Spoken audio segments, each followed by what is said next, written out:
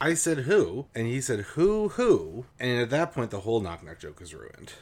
Welcome back, everyone, to River Heights Radio. I'm Carl Hauser. And I'm Hope Busby. We are very excited this week to take you on a trip to Boston, where we'll meet up with our favorite horn-honking, finger-judging, clipper ship-loving, figurehead-finding researcher Nancy Drew. Today we're talking about The Secret of the Wooden Lady.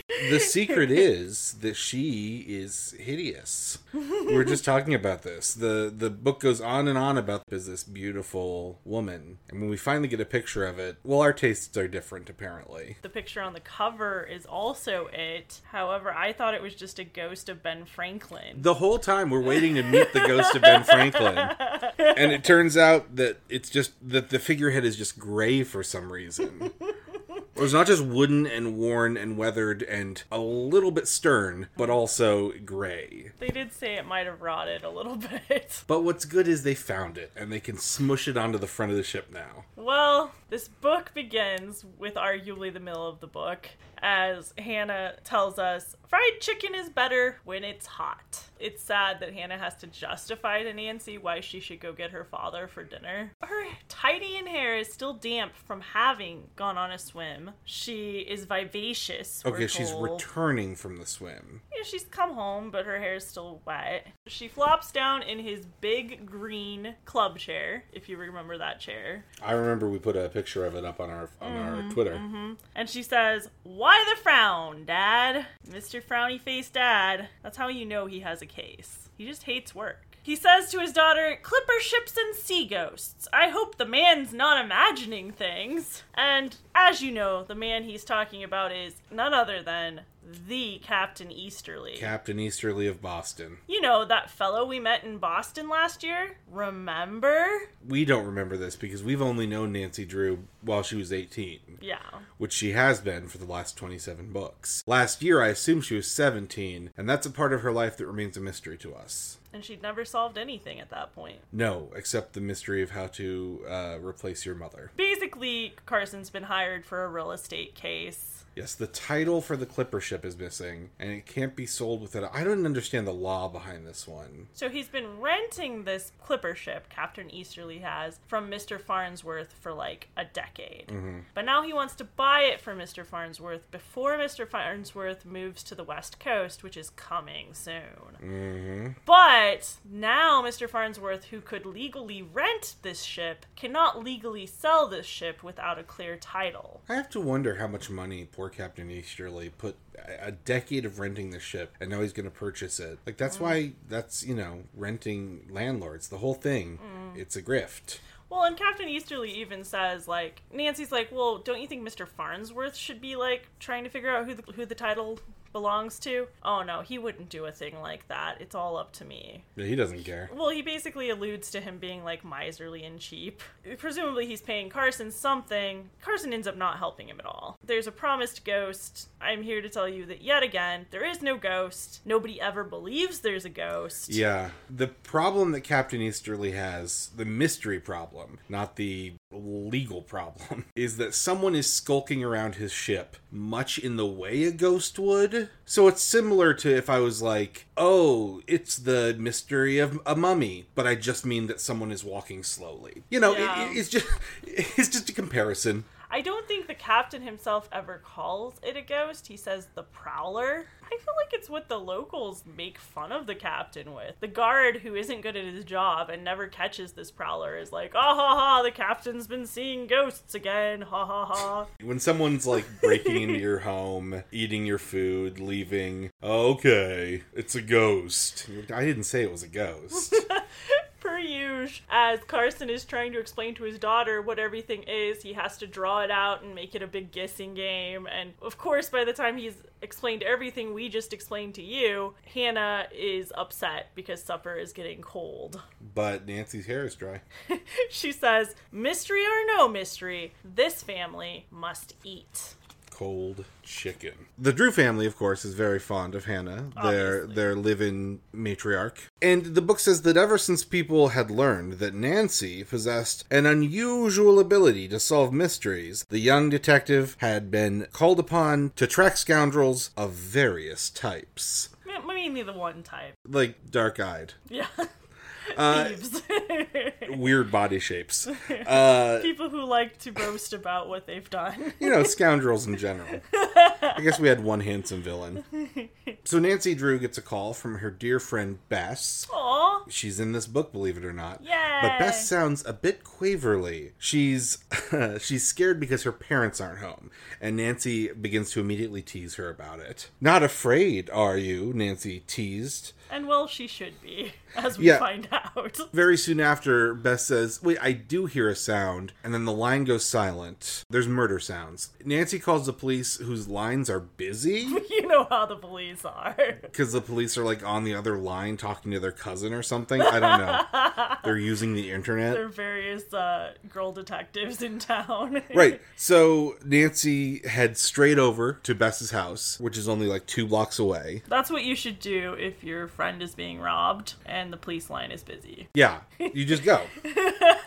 But as she walks up to the house, suddenly a gruff hand goes over her mouth. Now, this is fun for me, because usually you just get the gruff hand. But this time you get a gruff hand, a description of the hand, short middle finger, ring on pinky, and you get like a pressure in the back of her neck that implies some sort of like pressure point it was sleep hold. Very spooky and violent in a way that you've talked about how they eliminated in later edits. Yeah.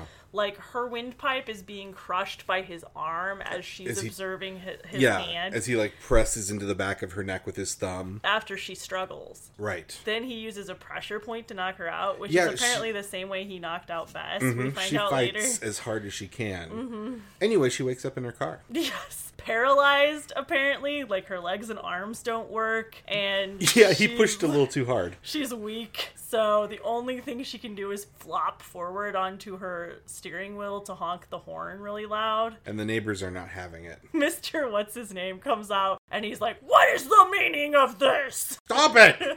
Stop! And he's gradually angrier until he's like, Nancy Drew, what the heck are you doing? And she apologizes. I'm so sorry to bother you, sir, but I'm paralyzed. So he tells her to stay where she is, but by the time he gets the other neighbor, she's recovered, and she's like, whatever, I think the thief is gone, so she goes into the house. She finds Bess, who, like we said, was also knocked out, hidden in a closet, which is where you put knocked out people, obviously. I love when criminals knock someone out and then hide the body, as if ashamed or something, like what... So Nancy does some deduction at this point, and she says, if the thief got caught by Bess, that sucks for him. Obviously, he would have to attack Bess. But now he's out of the house. When he attacks me, there's no reason to attack me. It was so weird because she's right. That makes sense.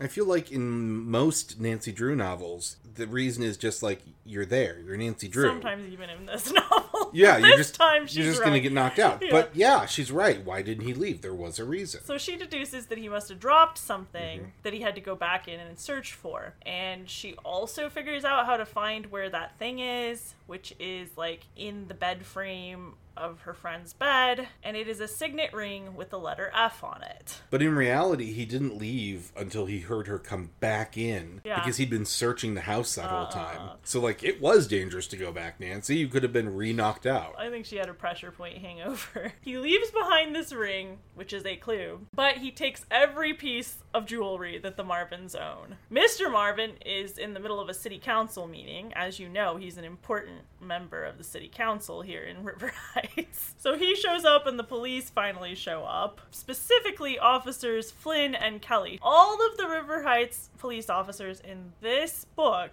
are Irish. Nancy mulls over to herself as she's falling asleep. Somewhere, sometime, she had seen that man's right hand before. She goes to sleep finally. She wakes up in the morning and says, "Good morning, silly," to Togo. The only time we see Togo. Did we tell our fans about your new toga?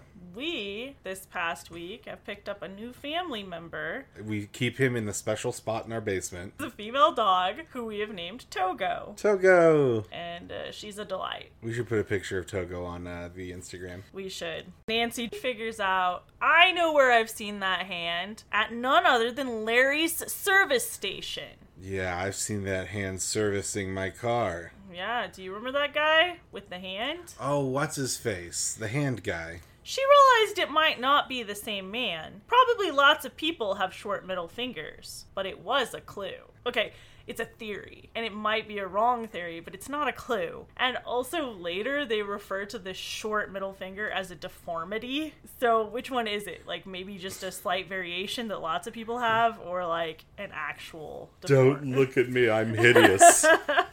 I've been left-handed my whole life. Well, in spite of all this, Nancy still has to maintain her responsibilities as good friend of Ned Nickerson. She heads off to the Emerson College end of school year gala. As she leaves, Carson says to her, "Remember me to Ned. Remember me when you're kissing Ned?" Nancy stops by Larry's auto shop or wherever to see, if that truly was the hand of a thief that she remembers. And Larry, good guy Larry, he's like, "Yeah, I remember that guy with the tiny middle fingers.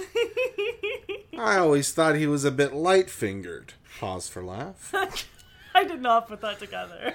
I actually didn't till just now. Oh, no. So, yeah, it was 2 years ago when I fired him. He hasn't been around for 2 years. The hand that you remember having seen here, you remember from 2 years ago, which is incredible. So Nancy gives all this information to Chief McGinnis, who is thrilled. Just one more debt this department owes ya. And she heads off to Emerson, where good-looking, athletic Ned was unusually attentive. After the dance, he asks Nancy for a moonlight walk. "A last request for many a moon," dramatic Ned says. And it comes out that he's whining a bunch because he's not going to see Nancy because he's going away to work at summer camp again. It's like the 6th time this year. She's like, "Well, I gotta do my mystery." And he's like, "I guess it can't be helped, but I'll miss you." And so as some kind of consolation, she's like, "Isn't your camp near Boston?" Because these camps are always near wherever her mysteries are. He does camps across the country. Exactly. And he's like, "Oh, so it is." And she's like, "Well, why don't you just spend the weekend before camp starts with me?" I always wonder, too, like, he's like, "Oh, it's near Boston. It's in Chicago, but yeah, it's kind of near. I'll come." So Ned says, that ship's ghost is going to have competition. For what? I don't know. I think he's jealous again. What does he think Nancy wants from this ghost?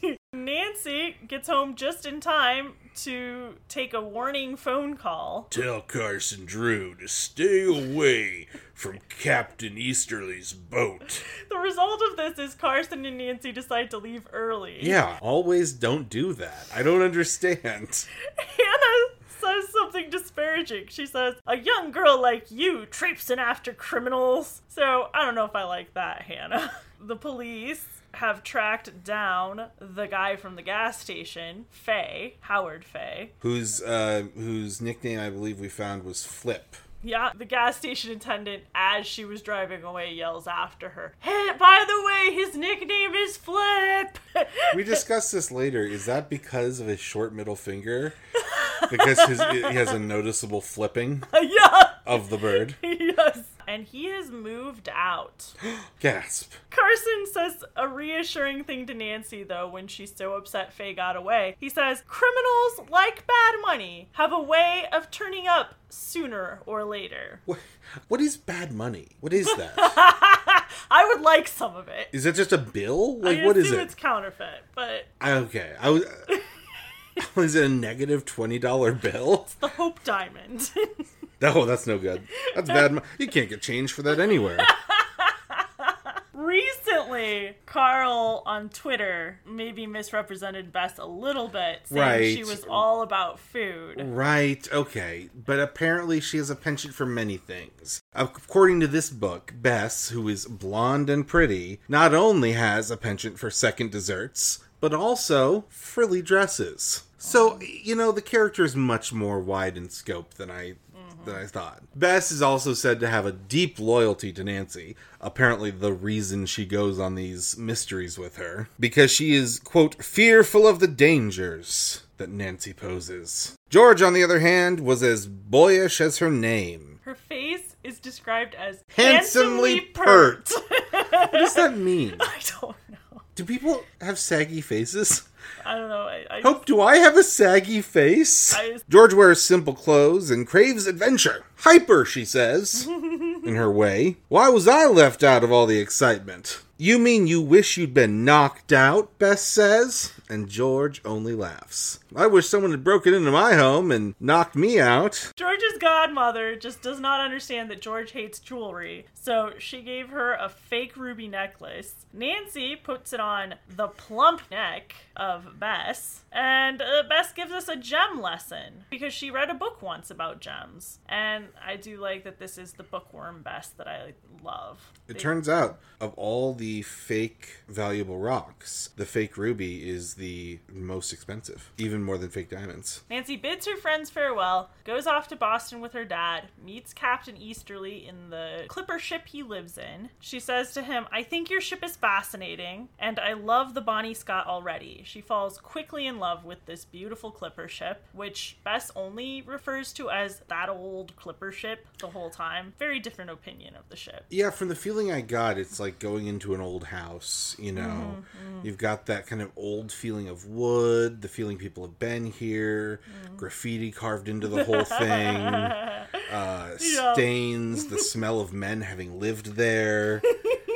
Just everything you'd want. It's damp, too. Nobody knows where the figurehead went, but that's not unusual. Nancy decides, however, she would like to find it. Yes, the figurehead is missing like the title. Carson and Captain Easterly both have business, and Nancy gets to investigate the ship alone. Nancy's better judgment told her not to allow herself to be trapped. Good insight, Nancy.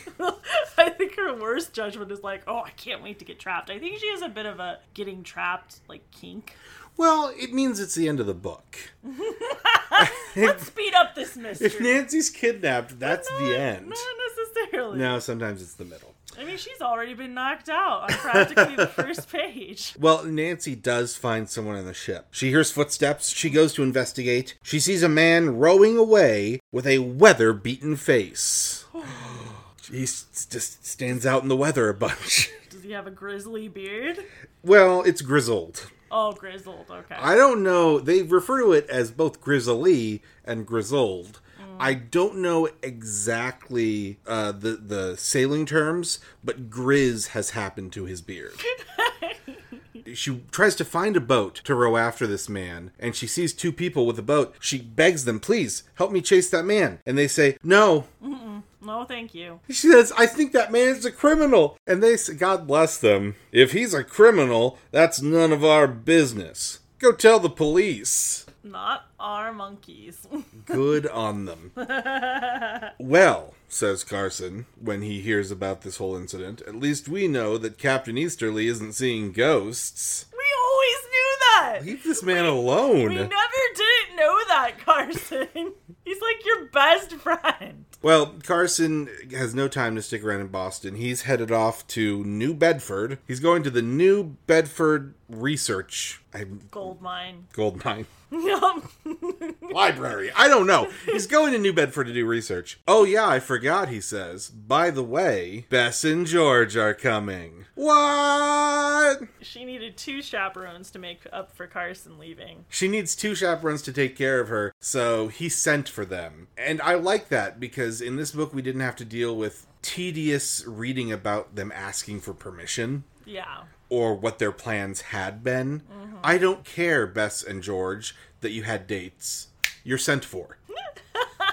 Nancy waits to go pick them up from the airport and amuses herself by researching figureheads in the captain's library. It's full of old, musty books. Nancy finally leaves to go pick them up from the airport, but as she gets into the taxi, she sees none other than Flip Fay getting into another taxi. She sees his short-fingered hand disappearing into the taxi, I assume. So So she has the taxi driver chase him. They, of course, don't catch him. And she still ends up getting to the airport on time. Bess says, "We thought you'd be so busy with your mystery, you wouldn't come to meet us." Oh, can I try that? Let me try it. "We thought you'd be so busy with your mystery, you wouldn't even come to get us."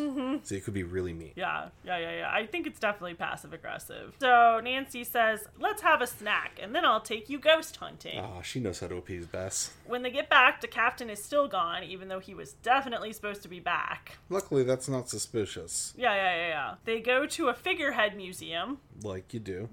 And when they get back, the captain is still gone. That's kind of suspicious. Bess suggests they all go get a nice cold soda. Nancy says she wants to wait there for the captain. And George says, "After all, we came to Boston to protect you." Nancy assures her, "I'll be perfectly all right." Go get a soda. What's the worst that could happen? While Nancy is eschewing soda in favor of a dry research book, she suddenly feels her spine prickling as someone wraps her in a coat and shoves her in a closet. She desperately tries to see who the person is. She can't see through the keyhole because there's a key in there, but she finds a tiny little knot hole. With weird accuracy, the book describes her like aligning her little iris with the eye hole. And I almost felt splinters in my own eye as she waited for the man to pass her vision. Through this knothole, she does see the grizzled face of a man that George has now coined Grizzleface. Yep. Apparently the way that bad guys get all these stupid names is some teenager makes fun of them, and it sticks. So this man is now Grizzleface. So Grizzleface raids the room as Nancy waits for her friends to return. Finally, they get back, rescuing her with the closet, and Nancy and George search for a secret room that he might have been hiding in, while Bess goes to get the dock guard, because, it's not a ghost, goddammit. I love George is like, to find the secret room, tapping on the walls with her sandal. With her sandal. Kind of good idea, I guess. You could use anything, but yeah. Just as Bess leaves to find the dock guard, she screams because she has seen a disembodied head. Well, a head peeking up through a trapdoor. I love George is just like, what? You gotta give it to Bess. She takes things as she sees them. Not a guy was peeking out of the ground, no. A head was coming up from the ground. So it turns out that what Bess saw was just a guy going down a trapdoor. After Nancy gets a flashlight, George and Nancy go down below. Bess says fine and comes along. There's lots of things I guess he could be hiding behind. They never find him. Nancy decides he's not there. They leave. It's a big ship. They go ask a guard standing near the dock if he saw anything. And he says, "Sorry, girls. Has the captain been telling you his ghost stories?" Oh my god. Nancy defends the captain. "Captain Easterly is a truthful man," she said loyally. I think the way everyone treats this guy, I imagined him to be like one of these like old scruffy sailors types. We see a picture of him later and he looks like a milkman. And then they also call him bombastic later on, and right. I feel like sometimes he is and sometimes he isn't. Right, he's got this personality of like, "I'm the ship's captain." But then you see a picture of him and it's like, "I'm the ship's captain?" No, but like he talks like that sometimes. Right. And other times he talks like, "Oh, I'll get them sea rats." Right. She tells the guard, "And I saw Grizzleface twice, so there." And the guard gives her an odd look.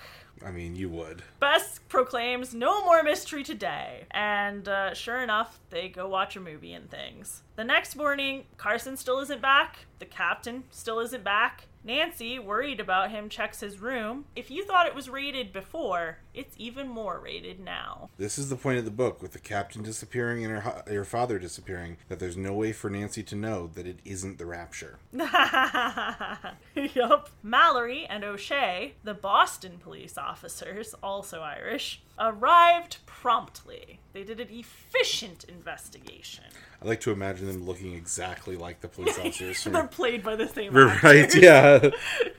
As Nancy tries to describe the very serious issue of a man breaking into the ship and scuttling around while people are sleeping or whatever, constantly kidnapping them and putting them in closets, George decides to interject with a very helpful, we call him Grizzleface. Nancy gets to meet Lieutenant Hennessy while Bess and George are off sightseeing. When Nancy talks about the ring that was found at Bess's house with the F on it, she mentions something that we had no idea of before, which is that the F was drawn in some strange way that also made it look like a bird's foot. Do you mean a crow's foot? Gasp!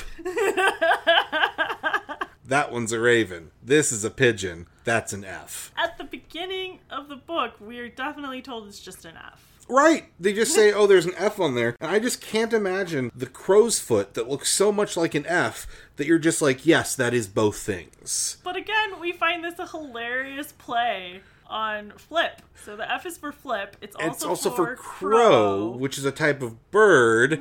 He's often flipping the bird. Yeah. He's the flippin' crow. Yeah. So Lieutenant Hennessy is now alarmed. He's aghast. He's known to police as the Crow, says Lieutenant Hennessy. He's a vain fellow who always leaves his mark. You better be wary. Be extremely wary. Yeah, he knows you interfered with his robbery. He's seen your face. What's funny about this is, so we now know the timeline of this guy is like 2 years ago, he worked as a mechanic, might have stolen some stuff. Then he moved to Boston, and in 2 years became such a well-known criminal that for 6 months, police have been looking for this The Crow, who signs all his work like he was the friggin' wet bandits. And then he goes back to River Heights to steal some stuff. I don't know. It's very strange. Yeah. Nancy then meets with the ship owner, Farnsworth. He phones Captain Easterly's sister, who says he hasn't been here, so no help. He also tells Nancy that there's a Fred Lane trying to buy the ship now. Good news, everyone. It's my Farnsworth edition. Nancy meets up with Bess and George for a snack, and then they all go to Fred Lane's address, which is a drab apartment house. Bess says, gloomy place. I bet nobody nice lives here. Yeah, remember, guys, if you're poor, fuck you, I guess.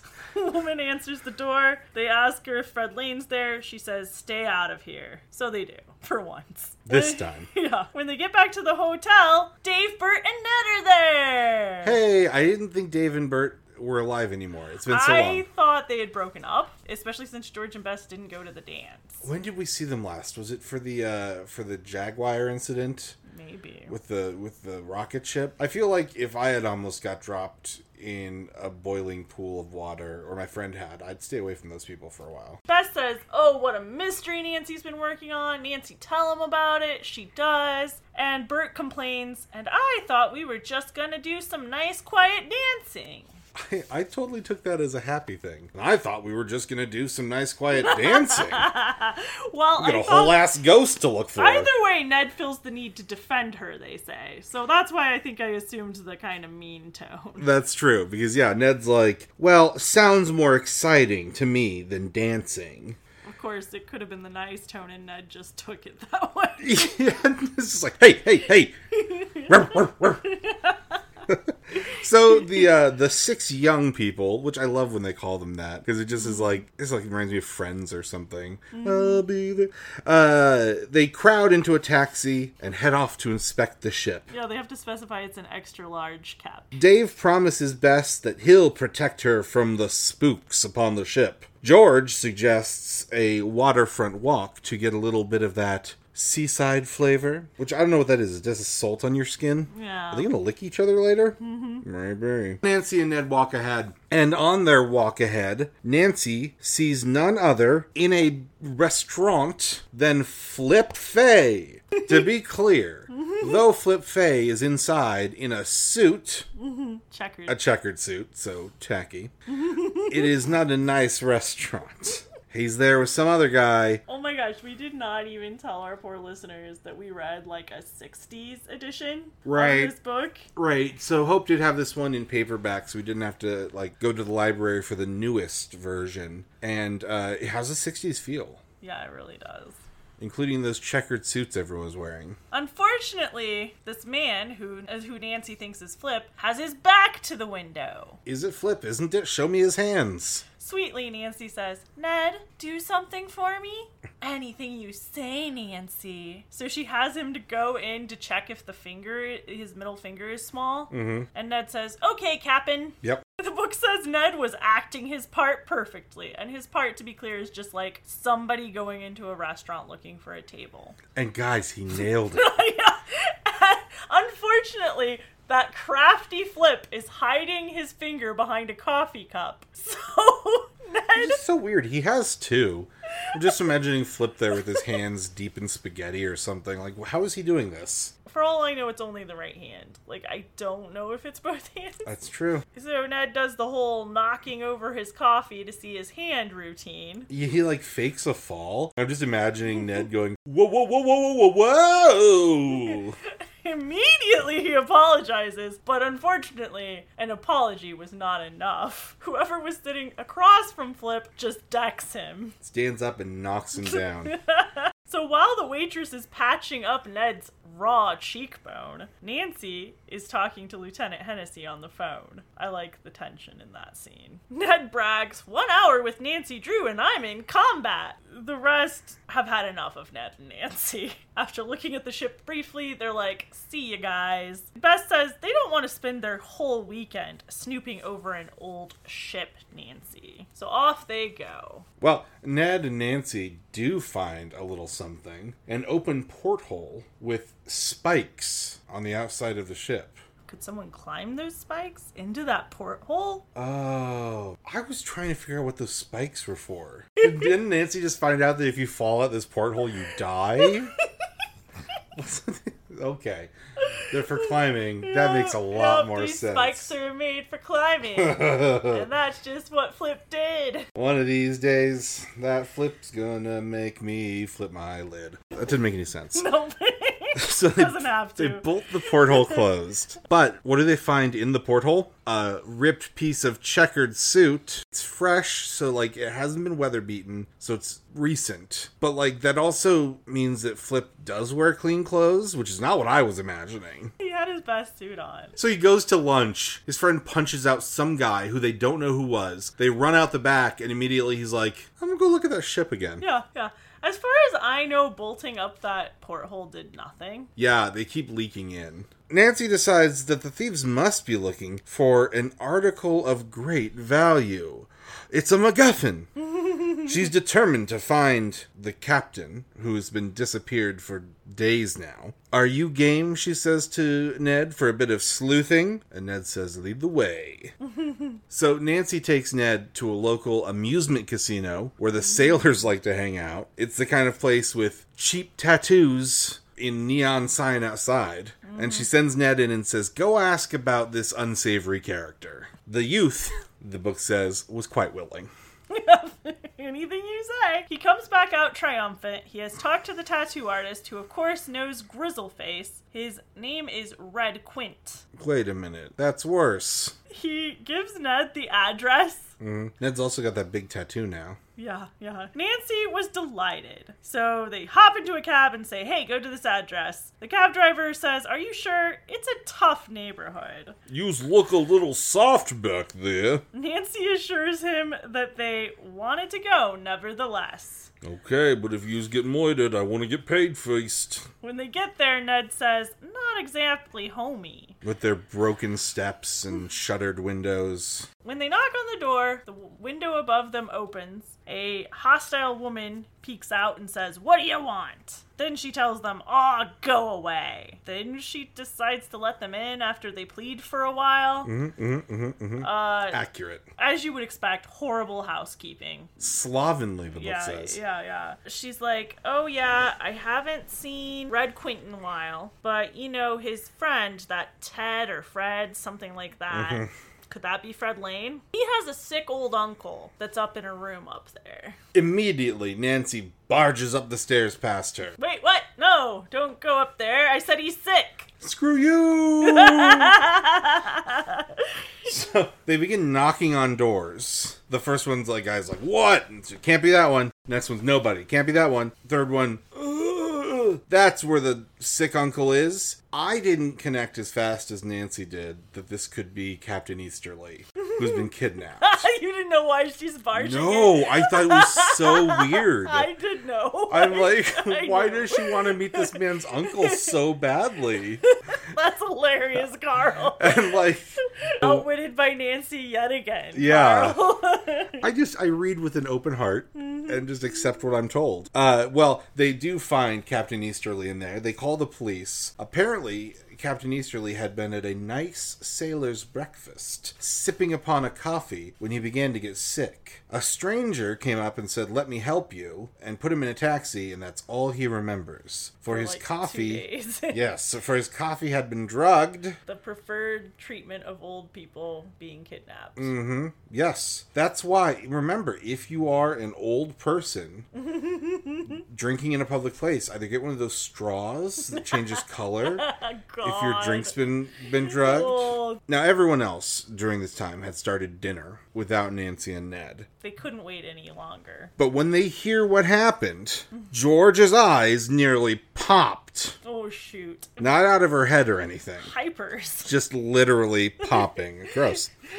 "I might have known we'd miss something exciting," she says. Well, Nancy decides the best thing to do is for the 6 of them to move the ship out of the harbor. But Bert says, one problem. That's very, very difficult. George insists that the 6 of them could, with instructions from Captain Easterly, who is now in the hospital, actually do this. Move the ship. Sure. And I can make an IKEA shelf with no instructions. After all, she says, we've all practically grown up on sailboats. Again, this has to have been before the last year, because I did not know that about Nancy Drew. You didn't know? Well, she sailed, but like, apparently her knowledge is more than I even realized. I love how hurt I was by that knowledge. You didn't know? You didn't know about Nancy? Bert bets George that she doesn't even know the name of all the masts on this clipper ship. And George just cracks her fingers. proceeds to list them all. And like, a badass move, right? You've got the front of mast, back of mast. Yeah. Bert says, very salty. I apologize. He doesn't even let her finish. She's just like, yeah, very salty. Yeah. Salty dog. I get the feeling he isn't saying that she's like salty as in angry, but I still appreciate it. Yeah. I think it's a sailor thing, but it works either way. The captain calls Nancy a good persuader when she convinces him that they should move the ship. We should move the ship. No. Yes, we should. Yes. Besides, he's eager to surprise the sneaking rats. Well, Dave hears where they're going, which is down to Cape Canaveral or something. Where are they headed? I'd like to take you down. To Cape Canaveral. I don't know. I think Cape Cod. Yeah, that makes a lot more sense. Or is it Provincetown? Either way, Dave knows that they'll have to work like beavers to get it done. Carson is back. He was not kidnapped. He was just busy. And he had learned, this is interesting, nothing. Yeah. While he was gone. Yeah. The size of the ship was not helpful. They measured it and everything. The name of the ship was not helpful. Its name has been changed. The figurehead's gone, so F that. Well, Carson is off to New York for more research. So the captain, out of the hospital, is ready to leave. And they set sail in a dense fog. Anyway, the Bonnie Scott's on fire. Yeah. Right? Like right out of the seaport. Yeah, you can't even tell there's smoke because there's so much fog. That's no fog.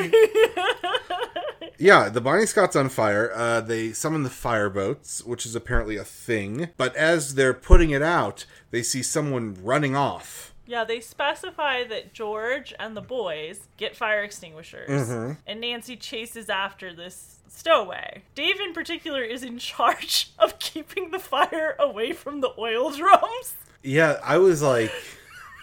Does not sound like the job I want. Dave, keep the fire away from the oil drums. Bert, keep the fire back from that huge pile of the fireworks. Also, at this point, I love it because you're like, okay, they very specifically said George and the boys. Bess is nowhere to be seen. Okay, Bess is too girly. She's scared and she's hiding somewhere. Bess, go organize your frilly dresses. But not so. She's missing, as we find out later. Needless to say, the suspect Nancy was chasing dives off the ship and escapes. When he jumps overboard, she rejoins the others, gets herself a fire extinguisher, joins right in. The firemen show up and they help. There's no serious damage to the ship. The firemen praise them. The captain says they're a good crew. And as the firemen were leaving, one of them looked at Nancy and her friends with a twinkle in his eye. Pretty young crew here. I'm sure they'll make good seamen, he says to the captain. Get that twinkle out of your eye. Now we find out. What are you, Father Christmas? Get the hell out of here. Bess is truly missing. Yes, Bess is not organizing her frilly dresses. She's gone. They find her coat on a bench, and they're looking everywhere. Nancy, on a hunch, checks a closet. Why not? She finds her fainted. She was locked in, but now the door is unlocked. Yeah, Bess gets thrown into a closet. The closet locks. Being in a closet causes her to faint. When she comes to, the closet's unlocked. The knowledge that she could have slept through a fire and died makes her almost faint again. It's not a good day for Bess. Yeah, but George is having none of it. Chin up, says George. It didn't happen. Good news, Bess. You're not burned alive. But bad news, somebody stole Bess's chocolate cake. Dave was gonna love that cake. And a bunch of other food. Yeah. Captain Easterly and Nancy realize that this likely means there's more than one stowaway, as through what I can only describe as paragraphs of reasoning, they decide that he didn't jump overboard with the cake. Yeah. It takes a while to establish this. But we finally come to the conclusion there's a second stowaway. Well, they look everywhere. The captain's like, well, I guess there's no stowaway. And Nancy, of course, is not satisfied with this explanation. The captain consoles her by saying, well, he probably went into the fireman boat, which Nancy berates herself. Why didn't I think of that? That's a long way to swim, right? Mm-hmm. Like, that was a risky move to just jump off the boat. Well, while Ned was off watch, Nancy asked him to do a little further exploring with her. All right. They search the fire area, and they see cuts in the wall and a hatchet that's been dropped. I guess he's just trying to cut through the wall because they bolted the porthole. Is later the porthole's open again? I thought it was just because he was searching for whatever that could MacGuffin. Be. We never find out. I find that so funny because I get sneaking on board and like searching the place for this magic MacGuffin. But someone at some point was like, what if I just start hacking at walls? Yeah. Certainly if I tear this ancient clipper apart, it'll be fine. Nancy can't find any secret door, however. It was maddening and ridiculous, according to Ned, that they'd not caught the stowaway yet. We're halfway into this book. What's going on? He had escaped as easily as a ghost. There it is. And Ned also refers disparagingly to the stowaways and their hatchet parties. Yep. I don't want to get an invite to a hatchet party. Oh man, haven't you heard about the kids these days? They're all having hatchet parties. Is it like based off of like Jack Frost's book? Oh, you literally just mean the book Hatchet? Uh-huh. That was not, there was never a party, it was just him by himself. Yeah, but they're... Don't you dare bring my childhood into this. We're doing a podcast. Kids these days are getting into hatchet parties. Kids these days are really into getting into planes, being stranded in the wild with one hatchet, and surviving. Yeah. We're doing a podcast about your childhood, okay? Not mine. I read Hatchet too. Whatever. Finally, in the captain's room, they find a clue. It's a snuff box. A pretty snuff box. Not one of those ugly snuff boxes you see. With a cameo on it of a lovely woman. Nancy decides that this woman must be the missing figurehead.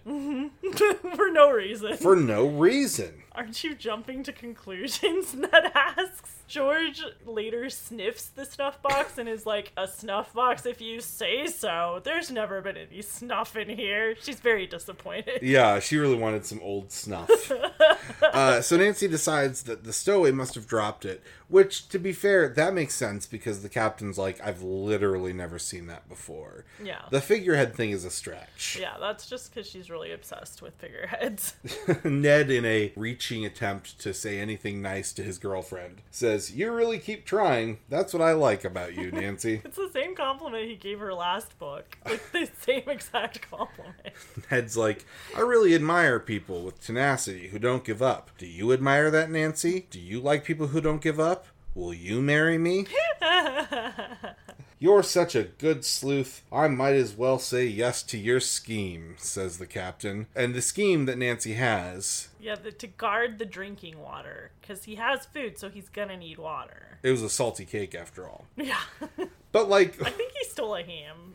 Yeah, he got the rum ham. Yeah, one has to wonder, like, why the captain was so worried about that as a plan. Yeah. Whatever. It even says that the captain said that tolerantly. Yeah, he's like, okay, Nancy.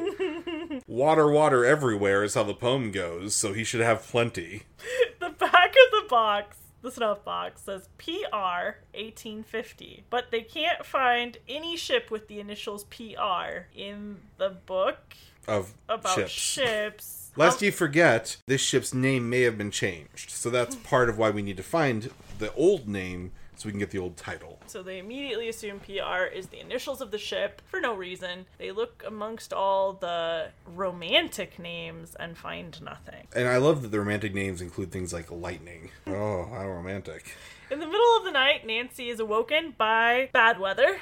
There's going to be a blow, says the captain. So he sets Ned and Nancy to the task of steering the boat together. Nancy might not have been very good at it. She looked around in fascinated horror. That's really evocative, because I imagine if you are having like your first experience with a heavy storm on a ship like this, seeing the waves crashing over the sides, it would be both fascinating and horrifying. Yeah. Luckily, when the storm gets really bad, he sends the girls down below.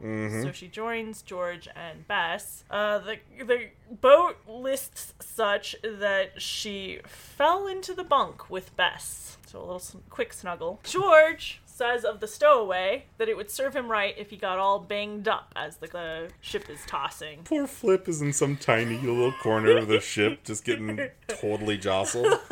A quick reenactment from Hope and I of this storm. Whoa! Whoa!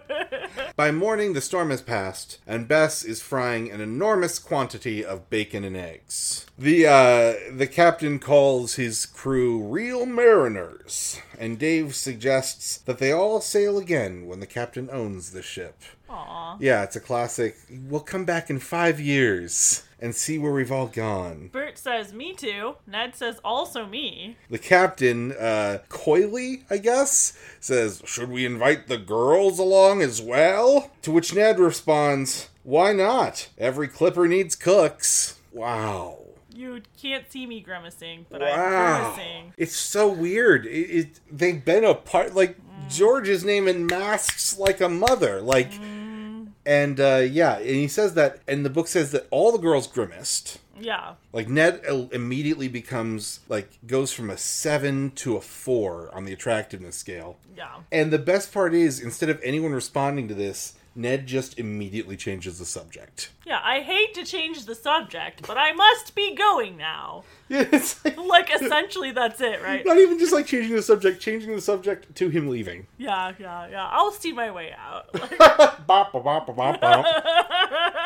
The captain says it's okay if they leave because the ship is safe as a clam in a shell. Historically not a safe place to be if you're a clam. Nancy rows the boys to shore while the girls and the captain catch up on their sleep. She visits Walter Frisbee, who carves figureheads. When she sees him, he had a chisel in his hand and he looked as if he would like to use it on Nancy for disturbing him. Nancy warms his frosty face right up and he sends her to his cozy barn loft library. And she just researches all day. He has to remind her to eat. He says, "Don't you eat, girl?" She runs to town, gets a sandwich and some milk, runs back and does more research. Days of her life during this mystery is just researching at this guy's cozy barn loft library, which sounds the most like an Airbnb listing. It develops like a weird friendship with him. But he says, finally, "We're closing up for the night. You can come back tomorrow." As Nancy continues to spend days here researching, old Mr. Frisbee says, "You stick to it like a bulldog, don't you? You'd make a good detective." Which is weird to say to anyone. Yeah. Like, there's a bunch of people who need to stick to it. That's a weird choice. But maybe he sensed it in her, as Nancy smiled about that. As Nancy walks home on one of these days from Mr. Frisbee's, who should appear behind her but Grizzleface? Uh-oh. He snatches Nancy's purse and takes his snuff box back. "You can't have that," says Nancy. "It's mine."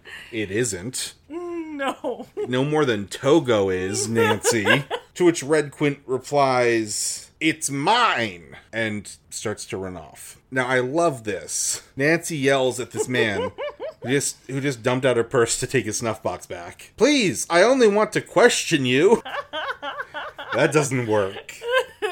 But what does work is, "The police will get you." But only momentarily. Grizzleface turns around and says, "I ain't no thief." And the questions begin.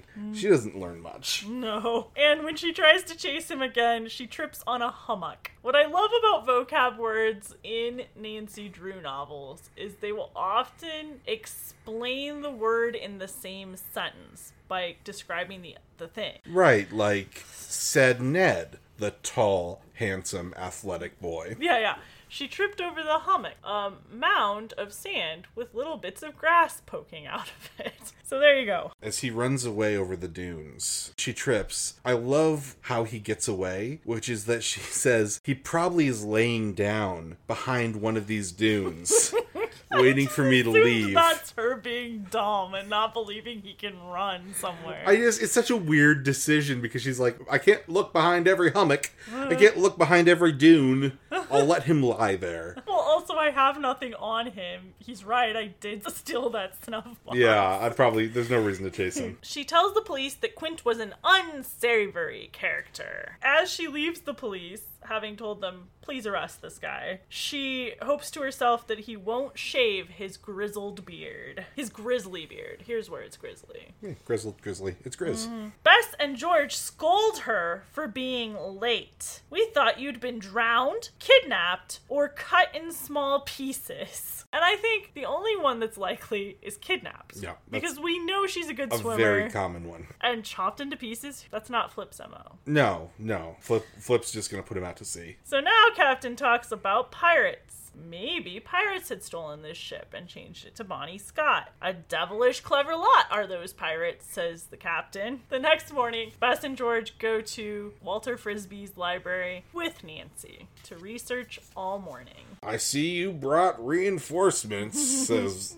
Miss Old Frisbee. They have lunch at the tea room, the local tea room in Boston. Delightful. Nancy suggests that Bess and George go swim while she goes back to researching because they were not helpful and got in her way. Probably. Bess just kept smacking her gum. And Carson returns from New York City complimenting the industrious and peaceful crew of this fine clipper. Bess tells him he missed a simply horrible storm. Mr. Carson, you missed a horrible storm." But George and Nancy assure him it was exciting. They say that at the same exact moment and laugh. Carson doesn't find it so funny. He says, "You're lucky to be alive." But Carson's really just covering for the fact that he sucks. He says, "It hurts my pride to render a negative report, Captain, especially now that I must give up the case." Quitter. But he reassures Nancy that she can stay behind. "If you use the ingenuity and the perseverance I credit you with, Nancy, I believe you'll solve the case." "Well, Captain, I'm afraid I can't help you, but you can have my daughter." And they say something like, "Well, if the captain will let us stay." So the captain says, "Don't you girls dare leave me alone with this mystery." Nancy returns the next morning to Walter Frisbee. Bess and George say, "No thank you," to to a visit. They didn't enjoy Frisbee. No. He's carving, and he gives her a quick wood carving lesson. So my dream for this book came true. Yeah, we did learn about wood carving. Apparently you take much more wood than you need, and you carve it down to much less figurehead than you should think you need. Yeah. She specifically is like, we waste all that wood? Now, Nancy finally has a turn of thought and perspective that puts her on the right track. Perhaps PR was not the name of the ship, but the name of the captain of the ship, or the master of the ship. See, that's just where I would go right away. Maybe it's his initials and not the ship's initials. She begins to research ships whose fate are unknown, specifically with masters whose name are PR. It may float forever in the harbor of Boston. It's the ship whose That fate never returned. unknown. It is in Boston. That's good. Yeah. That narrows it down to one ship, the Dream of Melissa. As she goes down to tell Frisbee that she found it, she finds a note saying that she can just lock up because it is well past closing time and he went home already. Yep. And she never returns. Yeah, it's really nice. She's like, wow, Mr. Frisbee trusted me enough to lock up. We've really forged a fine friendship, and he's never seen again. We're unneeded. When she tells Bess and George that this is a ship that was likely stolen by pirates and renamed, Bess is taken aback. My goodness, to think I may have been sleeping in some pirate's bunk. It's so good. Someone's just been skulking around this whole time. Like, there's so much creepy stuff. But yeah, you were in a pirate's bed. Well, late that night, someone again is heard on board. Again? Pretty In a constant. whole new harbor? Pretty constant, yeah. Nancy wakes up in the middle of the night, goes and knocks on Captain Easterly's door, but does not wait for him to come up before she runs up to the deck. She just knocks and goes. Yeah. So she gets scolded by the captain, and he's like, go right to bed, lady. And she's like, no, we must find clues. And he's like, oh yeah, that's what we're doing. So she finds a matchbook from the Owl Restaurant. The Owl Restaurant? That's in River Heights. Also, in pencil, is written the name Marvin.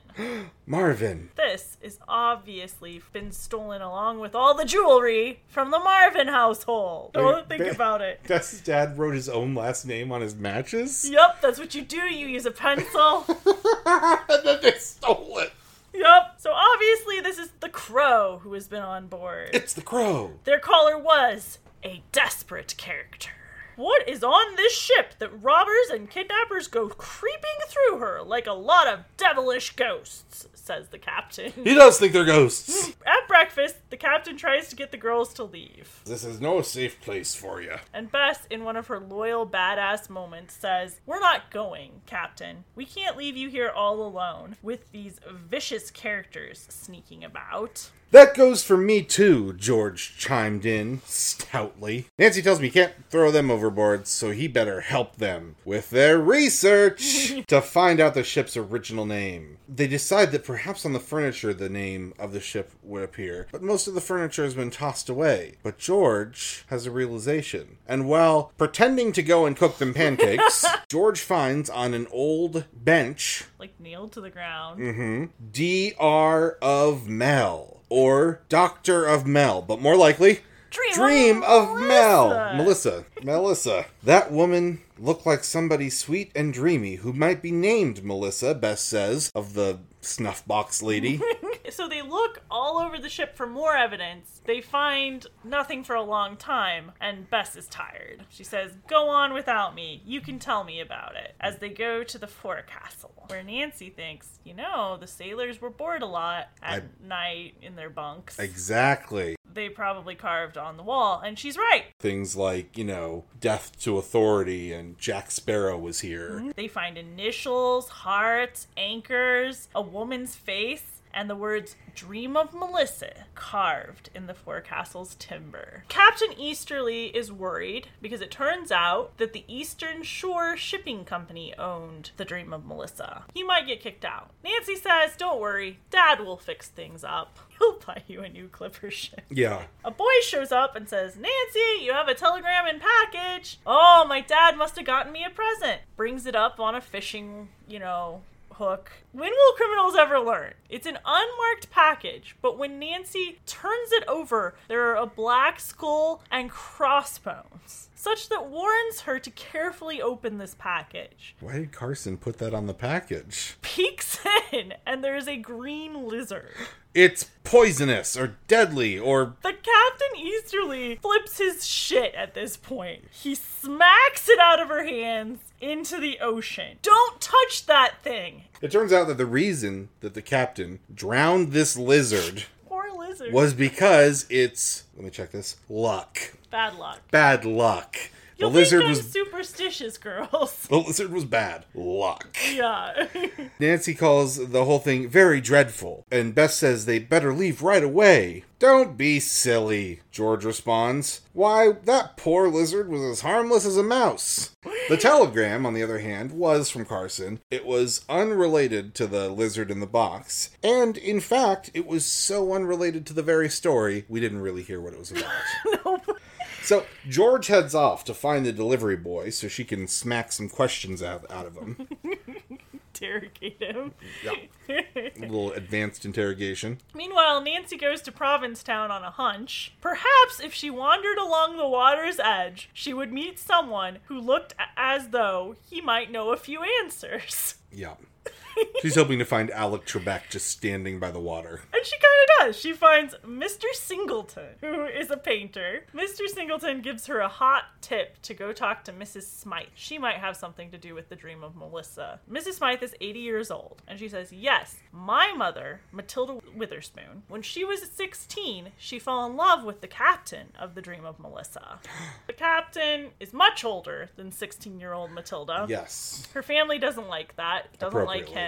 So, in secret, they plan to marry, but the captain never returns from his voyage. Mrs. Smythe reassures Nancy that the man her mom ended up marrying was a fine man. Because that's like her dad. Man who is her real father. Yeah. She is not the captain's daughter. She reveals that the captain had promised her mother a very nice present when he returned. And she also reveals that she owes taxes and doesn't have much money. So it would be great to find that present. When they reconvene, George was successful. She got the boy to talk, tracks the man's, prescription at the drugstore, and finds out his last name was Lane. Bess and George now decide there must be something in the chart room. Nancy says, no, I think it's in the captain's cabin. She locks herself in the captain's cabin to do some search, and she proceeds with a sense of security. Looking through the captain's quarters for 10 minutes, she finds what these people have been looking for weeks. Yeah. The knot in the wall, if you tug on it, it opens up a whole panel with just a big piratey box of coins. Pretty nice. She dumps the gold coins onto the bed with no thought of the fact that those sheets are filthy now. Yeah. It just seems like such an odd move. At that moment, someone appears behind her. It's Flip! Uh-oh. The Crow! She hears a click behind her. And there he is, smirking, evidently pleased at the young detective's dilemma. Let out one peep and it will be your last. That's how he talks. He's very arch. Apparently. He says, shaking his fist, I have a thing or two to say to you, Nancy Drew. Nancy does not like his impudent, drawling voice. Oh shit, that was wrong then. She is more angry now than frightened. And she is determined to outwit him. She tosses her head in defiance. Flip, with a crafty smile, says, don't act too smart, Nancy Drew, because I got a little deal to make with you. And this is a first. We have never seen negotiation. Yeah. She doesn't get a lot of information out of Flip, and Flip kind of mocks her because she still doesn't understand where the secret door is. Also, the negotiation is mostly, tell anyone I was here and I'll kill you. But don't and I won't. Yeah, that's mostly it. a threat. Mm-hmm. He says, you and your blundering captain are going to be left with your mouths hanging open. You girls are no match for Flip Fay. So he tells Nancy to tell the police that she was mistaken. I'll do as I please, says Nancy. Turns out that Flip Fay doesn't even care about the gold coins. He wants them, but he's after a ruby. Nancy does a classic, look over there, The treasure! It works. And she escapes out the door. So they look around to try to figure out what secret entrance or exit he came from. And the captain is positively hornswoggled when they find a trap door. The chest is like nailed to the ground, and the ground it is nailed to, this trunk, is a trap door. You just lift the whole thing. Oh, that's kind of clever. You wouldn't expect. But I guess anyone who tries to move the trunk would find that, right? Like, well, but a lot of things are nailed down to the ground in the whole ship. But still an attempt at redecorating. He still has the figurines from the original captain, like, around his room. That's right. He likes the old stuff. When you're renting, you don't always have the option. I will redecorate and just pay the deposit. I don't care. You're not going to give it back to me anyway. I'm painting. I'm going to paint something weird on my wall that you have to take care of later. Well, that's not his way. Bess's necklace is also missing. The ruby, the fake ruby, it's gone. Well, what of it, says George. Yeah, George fails to see why Bess is bothering them with this information. I didn't want it, you shouldn't want it. But Nancy assures her it may all tie in. Nancy thinks perhaps Flip stole it for a purpose. Doing things for a reason? Dastardly. In the meanwhile, Flip does get away. He had outwitted them. They figure out that he stole a life preserver and probably dragged his box of gold to shore on a life preserver. That's the kind of thing I would try to do, but like halfway back to shore, the one thing that could go wrong would, and I would just dump the entire box into the sea. Presumably he ties it on really well. Presumably. That's why they call him the Crow. He knows how to get things into his nest. Nancy was discouraged. The captain thinks that the secret passageway was for the captain to spy on the crew, to make sure there's not a mutiny or something. George says, I'll bet he'd be surprised at some of the things he heard about himself, which I love because that is funny and that is true. Like, your boss going behind the walls to listen to you at night, creepy as fuck. Right. But also, yes, absolutely. It's like, I just read about this teacher who got added to like a WhatsApp chat and like caught a bunch of his students cheating. Right. But like, and that's what it is like this boss is like somehow spying on them. But all I could think about is, do you remember one of the first few books? Yes, that's exactly what I was thinking of. The secret room. The secret room to listen to the slaves. Yeah. To make sure that literally the slaves weren't planning anything. I remember they made the same joke and we were like, what the fuck? I don't know, it's such a wholesome take on the fact that he could have someone killed if he didn't like what was saying. Boy, I bet he was surprised to hear some people thought his fart smelled. And it's like, meanwhile, he's like, execute John, for he said that he wanted to unionize. I don't know. Yeah, I mean, because the pirate ships were actually pretty democratic. Is that so? Yeah. Nice. But I believe that the implication is that this goes back to before the pirates. So the regular captain. Oh, that's interesting. As well. And then in that case, it's a little, I don't know. So these things, there's different increments of like, you know. The entire past is a hellscape of horrible things.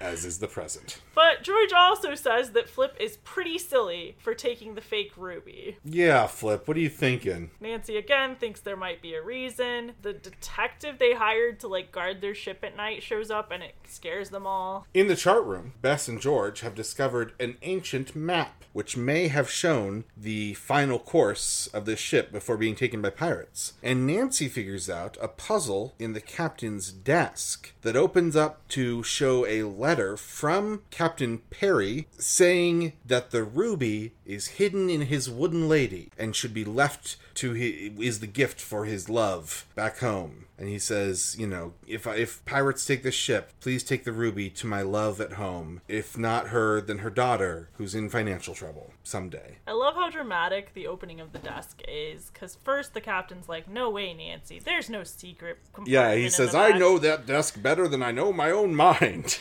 And immediately Nancy's like, well, did you notice this extra space here? And he's like, no, I don't know my mind. George is all for just not wasting the time figuring out the puzzle, just hacking into that desk. The only thing that saves that desk from George and the hatchet she found is the fact that the ship now belongs to the Eastern Trading Company. Mm-hmm. And Nancy's like, oh, you know what? The reason we can't destroy history is actually because it doesn't belong to us. You have no right to. And it's just a sliding door puzzle. Like, it was not a Rubik's Cube. Nancy just wanted to solve it. Who wouldn't? Now that the letter has told them that the ruby is in the wooden lady, they think it means the figurines. In his room. In his room. That's a dumb mislead. The figurehead has before, in this book, been called the wooden lady. Right, it's so clear immediately, and like it's to them it's some weird mislead. Yeah, Bess and George and the captain immediately are like, oh, we need to search these figurines that are all around the captain's room that belong to the original captain. George, again, is all for breaking these figurines to smithereens and finding the ruby.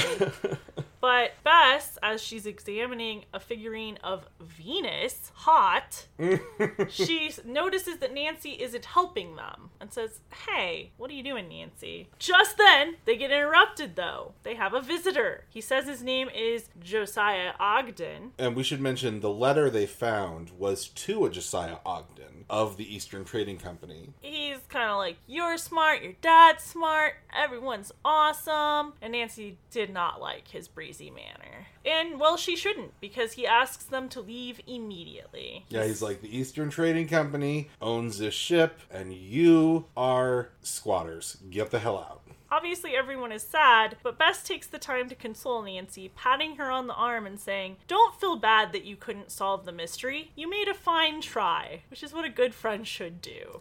Bess is about to get her lights punched out. Nancy was sure the case wasn't over and hadn't given up. And it's around this time she reveals to them, you guys are dumb. It's not in a figurine, it's in a figurehead. It's the figurehead. Nancy knew all along, just like we did. She recalls that Grizzleface wore an art exhibit button. But George points out Hypers. He's no artist, Nancy, which is a weird assumption. Like, he's not an artist, he's a creep. Yeah. And it's like, Picasso existed. You can be both.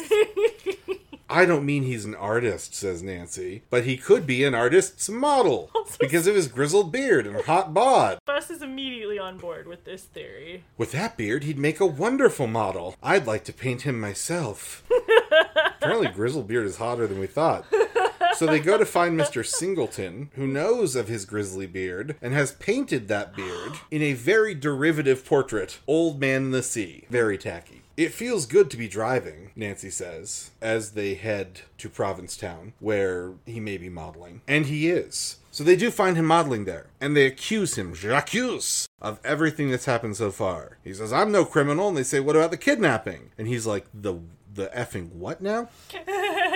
The book says that Quint's utter astonishment seemed to prove his innocence. He did not know about the kidnapping. He did not know about the attempts on people's lives. Mm-hmm. He did not know about the break-ins. It turns out that Quint's thing is that he knew there could be treasure on the ship, so he'd been sneaking on. He's the original ghost. And then Flip showed up, got him talking, and, like, ramped up the creepery. So sometimes it's been Grizzleface, but they're not really working together. It's like, if it wasn't bad, it was Grizzleface, and if it was bad, it was Flip. They were almost like competitors, really. Apparently, to get Grizzle off the case, Flip gave him the fake ruby from Bess. And for this, Red Quint calls him a double-crosser. And gives the ruby back to Bess. Yeah. He's like, put this on your plump neck. I don't want it. He tells them all about how he found out this was a pirate ship by having met one of the ex-pirates in Java. Mm-hmm. Bess comments, it didn't pay him to be a pirate. He just ended up stranded on an island forever. And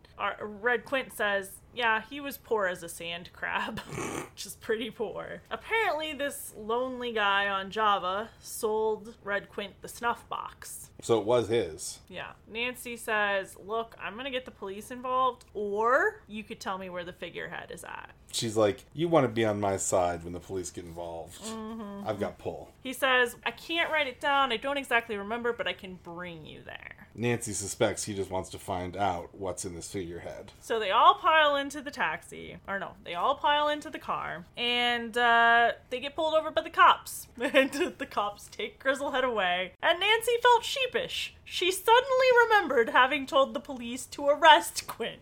I love that moment where the cop's like, that man needs to be under arrest. We were told so by a girl named Nancy Drew. And she's like, I'm Nancy Drew. And he's like, then what? Because what? You're all coming so with you me. want get out of the car. Yeah. And then Nancy's so afraid that Red Quint won't tell her where the figurehead is because she turned him into the police, which is fair. Yeah. But I guess after she tells the police, look, he might be safer in jail because these other guys, the real bad guys, are gonna hurt him, and he did hardly anything. Then Quint decides she can be trusted, and he says to her, you've been square with me, which okay, and tells her where the figurehead can be found. All you have to do to stay on Quint's good side is not give him fake jewelry. Yeah. So Bess, George, and Nancy travel to see Mrs. Parker, who received Melissa, the figurehead, as rent one time. Nice. And just never got around to selling her. Yeah. I've got all sorts of stuff set up for eBay like that. She also offers them sandwich glass. Which we looked up in his class. Yeah. Oh, that's nice. Made in the town of Sandwich. They buy only Melissa from her. No sandwich glass for us. This is where we first see the horrifying picture of Melissa. George says, let's cut her right open and look for the ruby. Break it! I want to break something open. I don't think you understand. Well, Nancy holds her off, and soon after they get a message from the captain, who says he's headed back to the ship. They should come too. Everyone's moving back onto the ship. That's good news. Hurrah! Apparently the front desk lady didn't want to give them this message because she was losing them as boarders. So they pay her anyway. So they pay her for the day anyway, but like, oof, hard up in this town. Yeah. Well, they get there and the captain isn't there yet, but Ogden, the guy from the Eastern Trading Company, is like, listen, I was too much mean. Yeah, too much mean. It ate at my conscience. So you guys can have the ship, and the captain will be here soon, I'm sure. So they're like, yay, we're here, and they brought the figurehead with them. They're like, yay, we're here, the figurehead's here, let's get that ruby, case closed. So they find the figurehead's like shoulder is made out of a different wood or something. So they cut that part open, they find the ruby, and just like the gold coins, that triggers Flip to be behind them. He's got a sensor. Thanks for all your footwork. That's even less southern. You fell right into our trap, didn't you? The smart Nancy Drew. So it's a trap, but what's more, Ogden isn't Ogden. He's Fred Lane. Oh no. And the Eastern Trading Company doesn't exist. It does. There's no representative here, though. In a real Peter Pan, Captain Hook maneuver. Ooh, Flip good reference. And Lane tie the girls to the masts of the ship. Mm-hmm. But they don't even give them the opportunity to be pirates. No. They just set them out to sea on the clipper. They say, where's Captain Easterly? And enigmatically, Flip says, you may have a chance to say goodbye to him yet. That was the accent I did originally. That was really good. There's a lot of words, but Bess cuts right to the chase. They've set us adrift. We'll be lost at sea. If the captain wakes up, as long as he's not dead, he will come up and see the girls. He'll untie them, and then they can at least do enough to sail it closer to shore. Yeah. Like, they can't sail it well with only 4 people, but it's enough that they can get found. Yeah, but the sea's a big place, Carl. I guess. They could get lost. They could get lost out there. I do get the feeling that Flip cared more about stalling them. Right. Than actually killing them. And that makes perfect sense. Luckily, the chisel that they use to get the ruby out of the figurehead keeps rolling closer to them as the waves push it. Mm-hmm. And all the girls work together to move their ropes down to the ground. So they can get at it with their hand, yeah. Yeah, and they chisel away at their ropes and escape. Nancy finds the captain, who was knocked out. Nancy and Bess swim ashore while George stays with the captain. We find out that police caught Faye and Lane and retrieved the ruby. I love that. Off screen. It's done. He took too much time gloating, is what it is. Nancy gets the great honor and joy of calling Mrs. Smythe and saying, here, you're going to get your ruby back. Mrs. Smythe is grateful that she'll be able to pay her taxes and offers Nancy a drawing of the Dream of Melissa on its first day. What a bummer to, get this amazing piece of family heirloom and be like, oh good, I can pay my taxes. Yeah. Yay. Well, Red Quint gifts Nancy Drew her gift of the book, the snuffle box. But she gets 2 gifts of the book because she paid, already got that drawing. Yeah, she's paid twice on this book. Yeah. A drawing and a box. Mm-hmm. So in a way, the first time she actually did have 2 distinct mysteries. Especially since Red Quint was not involved. Was not working with Faye. Well, Red is likely to be on probation. But when he's done with his probation, He will be serving right here on the Dream of Melissa. He'll be the cook and handyman. Oh, good. I didn't catch that. That's good for him. Yeah. Yeah. He gets a job. The Easterly Trading Company does agree to a gentleman's agreement with Farnsworth to sell the boat to Captain Easterly, and they split the money with Farnsworth. I don't know what they do. I don't know how these things work. That's what it is. The Marvin's jewelry is returned. Do they ever find the gold again? I don't know if they do. If they don't, that really solidifies my idea that he dropped it into the sea.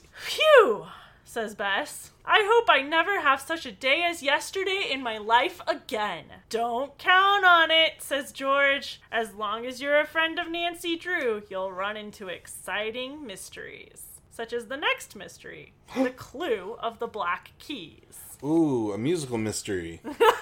Maybe. 2 weeks later, Captain Easterly gives a big party. The whole Clipper has been done up. It's painted gray now. Painted and beautiful. Gray? Mm-hmm. To match the figurehead, I guess. I guess so, yeah. Yuck. The old pirate ship is gone forever, says George. Easterly has sealed up all the passageways, so that now it's a good ship. Yep. And who better to christen it than Nancy Drew? This week only, half off on your breakfast platter at L Restaurant. That's right. Tell them River Heights Radio sent you. Like the sea to the ship, I'll end it with a wave. I'm Carl. I'm Hope. Go Wildcats!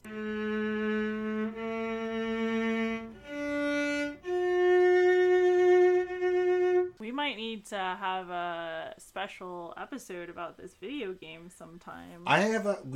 There's a host of video games. We can, I don't know, put them on our Patreon. Remember to support us at our Patreon. You can email us at riverheightsradio@google.com or find our Patreon, River Heights Radio. We'd really appreciate it. Instagram at River Heights Radio, Twitter at River Heights FM, River Heights Radio on Facebook, and River Heights Radio on YouTube. And give us a review or 5 stars on Apple Podcast or Spotify or Stitcher or wherever you're listening. Yeah, if you listen this far, I mean, why not? We actually put a lot of hours into these episodes, but we're having a lot of fun. Oh, it's a blast. So it's all for you guys. Thank you for listening. An extra special big thanks to Robert Busby for composing and recording this podcast's musical intro, and to the wonderful Hope Busby for editing this entire thing. You guys make it happen.